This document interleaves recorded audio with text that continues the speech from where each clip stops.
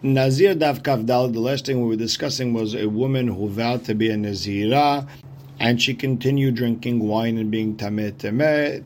And we said she gets 40 makot, but if her husband annulled her vow, she does not get makot. And Rabbi Yehuda says she at least gets a makat mardut for rebelling against Hachamim.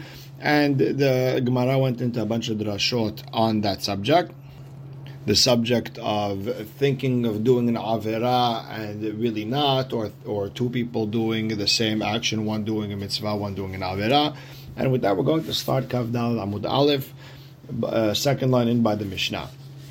Ha'isha shenadara ben Nazira, a woman vowed to be a Nazira, v'hifrisha et behemta, and she separated her, let's say, sheep as a korban hatat, or sheep for olah, and a ram for shilamim. Then her husband annulled the vow. Im shelo hayta behemah, if the animal was his, Tetzeh, then the animal could go v'tirai ba'eder and could graze with the rest of the herd. V'im shela hayta behemah, but if it was hers, well, if it was a hatat, then tamut, then it has to get locked in a room and die. We explained before, it's like a hatat, the korban hatat, that the owner died, even though she really didn't die, but since she is not hayav anymore, and since the name hatat was on it, therefore it has the same din, and it just dies. You lock it in a room and it dies. Ve'olah, and if it was korban olah, tikra ve'olah, you could give it as a olah, because it could just give it as a gift, as a donation. Same thing with shelamim, tikra v'shlamim. If it was shelamim, you could give it as korban shelamim. It's just like a gift. Ve'nechalim leyom echad, you could eat the shelamim for one day and one night, like any other shalmei nazir. Ve'enan te'onim lachmen, you don't have to bring bread with it. Usually you have to bring bread with shalmei nazir. This one you don't have to. Hayu la ma'ot setumim. If she separated money, that was going to be for her korbanot. Then yiplulin dava. Then you could give it as a gift to the Beit Hamikdash, as a donation. Ma'ot meforashin. If she separated her money for specific things, hatat olah, so then demeh hatat ilchu leyam hamelach. The money that was supposed to be for hatat goes to Yam HaMelach. You throw it into the Dead Sea, meaning you ruin the money. But on the other hand, lo nehenin velo me'alin bahin. On one hand, you're not allowed to benefit from them, but on the other hand, if you did benefit, let's say by mistake, you don't have to give a korban me'ilah, because they're not really considered kodesh. Deme'olah, if she had money that was for olah, then you could give a korban olah like any other gift to the Beit Hamikdash u'mu'alin bahin, and therefore if you use that money for anything else by mistake, you have to give a korban me'ilah. Demeh shelamim, yaviu shelamim v'nechalim echad. If she had money that was for shelamim, you buy with it shelamim, you give it as a korban, you have one day to eat it. Ve'en te'onin lechem, you don't have to bring bread, like we explained before. This lady is not a Nazira, technically, retroactively, her husband annulled it, and therefore she doesn't have to bring bread. Now, the Gemara understands from the Mishnah that there's a difference between if the animals was hers or her husband's, and it looks like the husband does not have to give any of his animals for her korbanot, because if he was obligated to do so, there would be no difference if it was hers or his. And the Gemara asks, Man tana de ba'al lo mishtabed la? Who's the Tana who holds, who's the rabbi who holds that the husband is not obligated to give her korbanot? So Amar Rav Hasda Rabbanani. So the Gemara is going to switch the order. But for right now, Rav Hasda says it's according to Rabbanan. They hold like that in the Braita we're going to see soon. Because if you hold Rabbi Yehuda, then why should it go out to graze in the field? Technically, he's obligated to give her korbanot. Detanya, and we see this machloket between Rabbi Yehuda and Hachamim in the Braita. There's a certain korbanot that depends if you're rich, if you're poor, and what you would give. If someone is rich, you would bring a goat, sheep. If he was poor, he would bring birds. Or if you're really poor, you bring flour. And one of those korbanot are a woman who gave birth.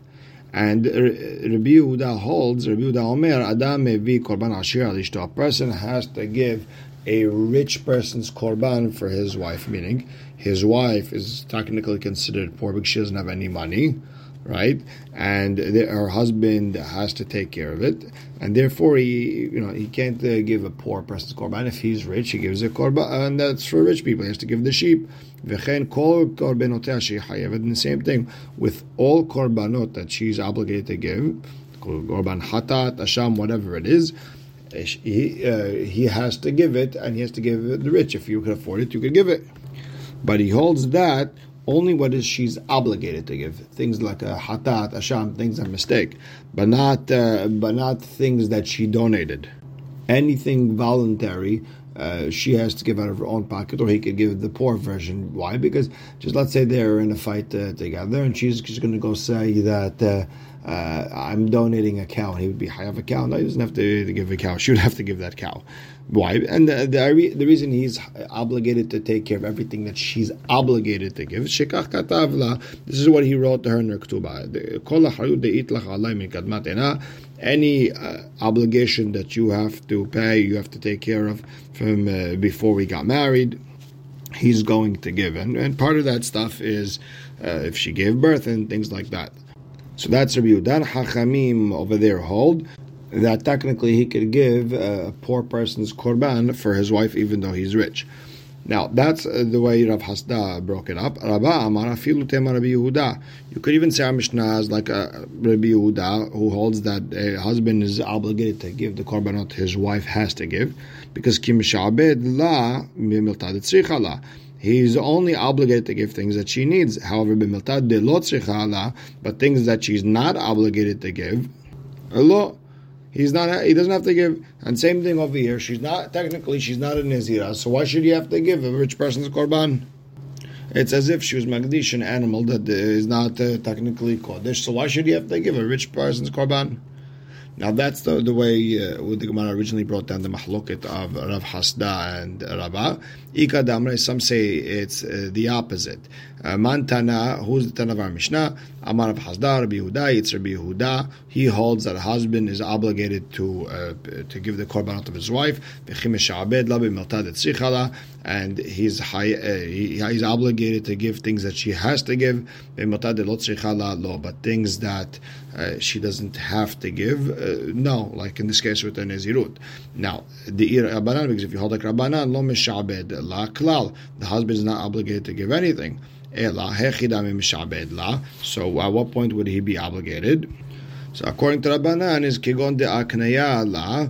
It's let's say he let her acquire one of his animals, and she has any right to, she could do whatever she wants with it. And again, we're talking about that the way before she vowed, he gave her this animal as a gift, because if it happened afterwards, then it's like, meaning she was in Nazirah and then he gave her the animal, that's called upholding the vow. So here we're talking about a situation where he gave her the cow and then she wanted to be a Nazirah. Once you gave it to her, it belongs to her and she could do whatever she wants. And the Rabba argues, afilu tema Rabbanan, you could even say it goes according to Rabbanan, when he lets her acquire, it's things that she has to give, but things she does not have to give, he does not let her acquire. Next, we learned in the Mishnah, im shela ita behemta hatat tamut ve'ola tikareb. If it was her animal, not her husband's, if it's a korban hatat, let it die, lock it up in a room, let it die, and if it was a korban olah, let it be given as a gift.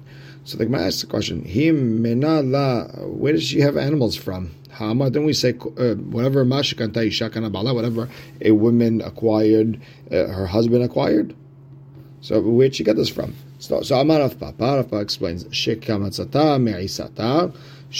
eat as much, meaning he gave her food to eat, she saved, she sold, and she penny pinched until she was able to collect some money and get her own animal. That's one option. Or you could say the akne la aher, or another person gave her this animal, and he told her, this is on condition that your husband has no right to this animal, and then she was makdish this animal. Or she said she was going to be Nazirah, she's going to give that the animal as a korban. Next, ha'olah tikra b'olah v'shilamim tikareb. If it's olah or shilamim, it should be given like any other gift, and you don't even have to give bread. And Amar le Shemuel laboa bar Ihi. Shmuel told the father of Bar Ihi, Lo tetev al karaich ade amat liada milta. Please don't sit down until you explain to me something. Now, this is one real long question. The Gemara sets it up, and then the question will be at the end. We learned that there's certain shelamim that are given without bread. Ve'elu en arba'a elim, the following four elim, that she'ena nete'unin, that you don't have to give bread with the korban. Shelo, if it's his, v'shela, hers, v'shela haramita, after that, v'shela har kapara, and if the owner already had kapara. And the Gemara explains each one. Shela hadamaran, hers, the one we explained in our Mishnah, where the husband annulled the vow, and therefore, if she ends up bringing a shelamim as a gift, she doesn't have to give the bread that you would give with the nazir. Great. Shelo, what about his? The tanan, ha'ish madir et beno benazir. A person could vow and make his son a nazir, ve'ena isha madir et bena benazir, but a woman cannot make her son a nazir. However, gilah or shegilhu kerovim, if the boy shaved himself or his relatives shaved him, they did some sort of action to protest the Nazirut, or for example, miha or shemihu kerovim, or if, let's say, the boy protested the Nazirut or his relatives protested it for him, and this is again after the father passed away, then okay, the Nazirut is gone. And therefore, hayulo ma'ot if he had money that was not specified to any specific korban, then yiplun dava, give it as a donation, ma'ot miforashin. If they were specified, then demeh hatat yelchol yam hamelach. If there were money of a hatat throughout yam hamelach, you're not allowed to have any hana'ah. Demeh ola, if the money is for ola, then if you ola, bring a korban ola or mu'alin bahen, and if you use it, you have to give a korban ma'idah, you misuse kodesh. Demeh shelamim, if it was money of shelamim, yaviu shelamim, bring shelamim, v'nechalim the yom echad, and eat it for one day, one night. Ve'enan te'onin nacham, you don't have to bring a bread with it. Okay, that's his. So now we got hers, his. Shelahar mita min alam. Let's say the owner of the animal died. How do we know that you give that animal, well, you don't have to give the bread? The Tanya. Hamafrish ma'ot linziruto. If a person separated money for his nizirut, for his korbanot, lo nehenin velo mo'alin behen, you're not allowed to have any benefit from it midrabanan. But on the other hand, you don't have to give a korban ma'ilah if you misused it. Because technically every coin over there, every dollar over there, or whatever it is, could be used to buy shelamim, and there's no ma'ilah in shelamim. There's only ma'ilah in the olah. Met, if the Nazir died, and he had money that was not specified, they should go to Nedava as a gift. If they're specified, then the money of Hatat should go Yamamelach, lo nehenin velo mo'alin. Midrabanan, you cannot have benefit from it, but on the other hand, if you did use it, it's not considered Ma'ilah. The money of Ola, Yavi Ola, Mo'alin Behen, you could bring Korban Ola with it, and if you misuse the money, you have to give Korban Ma'ilah. Demesh Shelamim, Yaviu Shelamim, you give Shelamim, V'nechlim the Yom Ehad, V'enan Te'onin Lechem, and you eat it one day, and you don't have to give bread. So that's case number 3. Then there's Shelahar Kapara. After Kapara, the case over there is that the Nazir lost his animals. They went to give another animal, then we found the original animal. You give it, and you don't have to bring bread. Svarahu. It's just logic. Why? Shelahar Amita, my tam de lo hazir kapara. The one that's after death, if the owner died, what's the reason bread? Because you can't use it for kapara. Then okay, shelachar kapara. I mean, if they already had their kapara because it was lost, also halo hazil kapara. You can't give it as a kapara because the kapara was already done. So now here's Shmuel's problem. Vetuleka. We said there's only 4. There's only 4. There's nothing else. Ve'aika. We also have another case. Ushar kol shalmei nazir shechatan shelo k'mitzvatan. If there's a shalmei nazir that the kohen, whoever it was that shechted the korban, not for the sake of nazir, you didn't do it properly. Kesherim, they're kasher. You could give it on the zbech. Velo alim lebe'alim leshum chova, but it doesn't count for the owner's obligation, meaning he has to bring another shelamim. Ve'nachalim leyom echad. You could eat it for one day, one night. Ve'enan ta'onin lo lechem velo ze'era. And you don't have to bring bread with it, and not to wave the shank like you do with the regular ram of a nazir. Now here's another case, the case of it was shachted not for the sake of shalmei nazir. So the Gemara says, yeah, we're talking about a situation where things were done properly, right? A guy died, or there was an annulment, things like that. We're not talking about things that were done not according to halacha, not according to the way the mitzvah was supposed to be. And that's what we only mentioned 4, not 5. And we'll stop right here. Baruch Hashem la'olam. Amen ve'amen.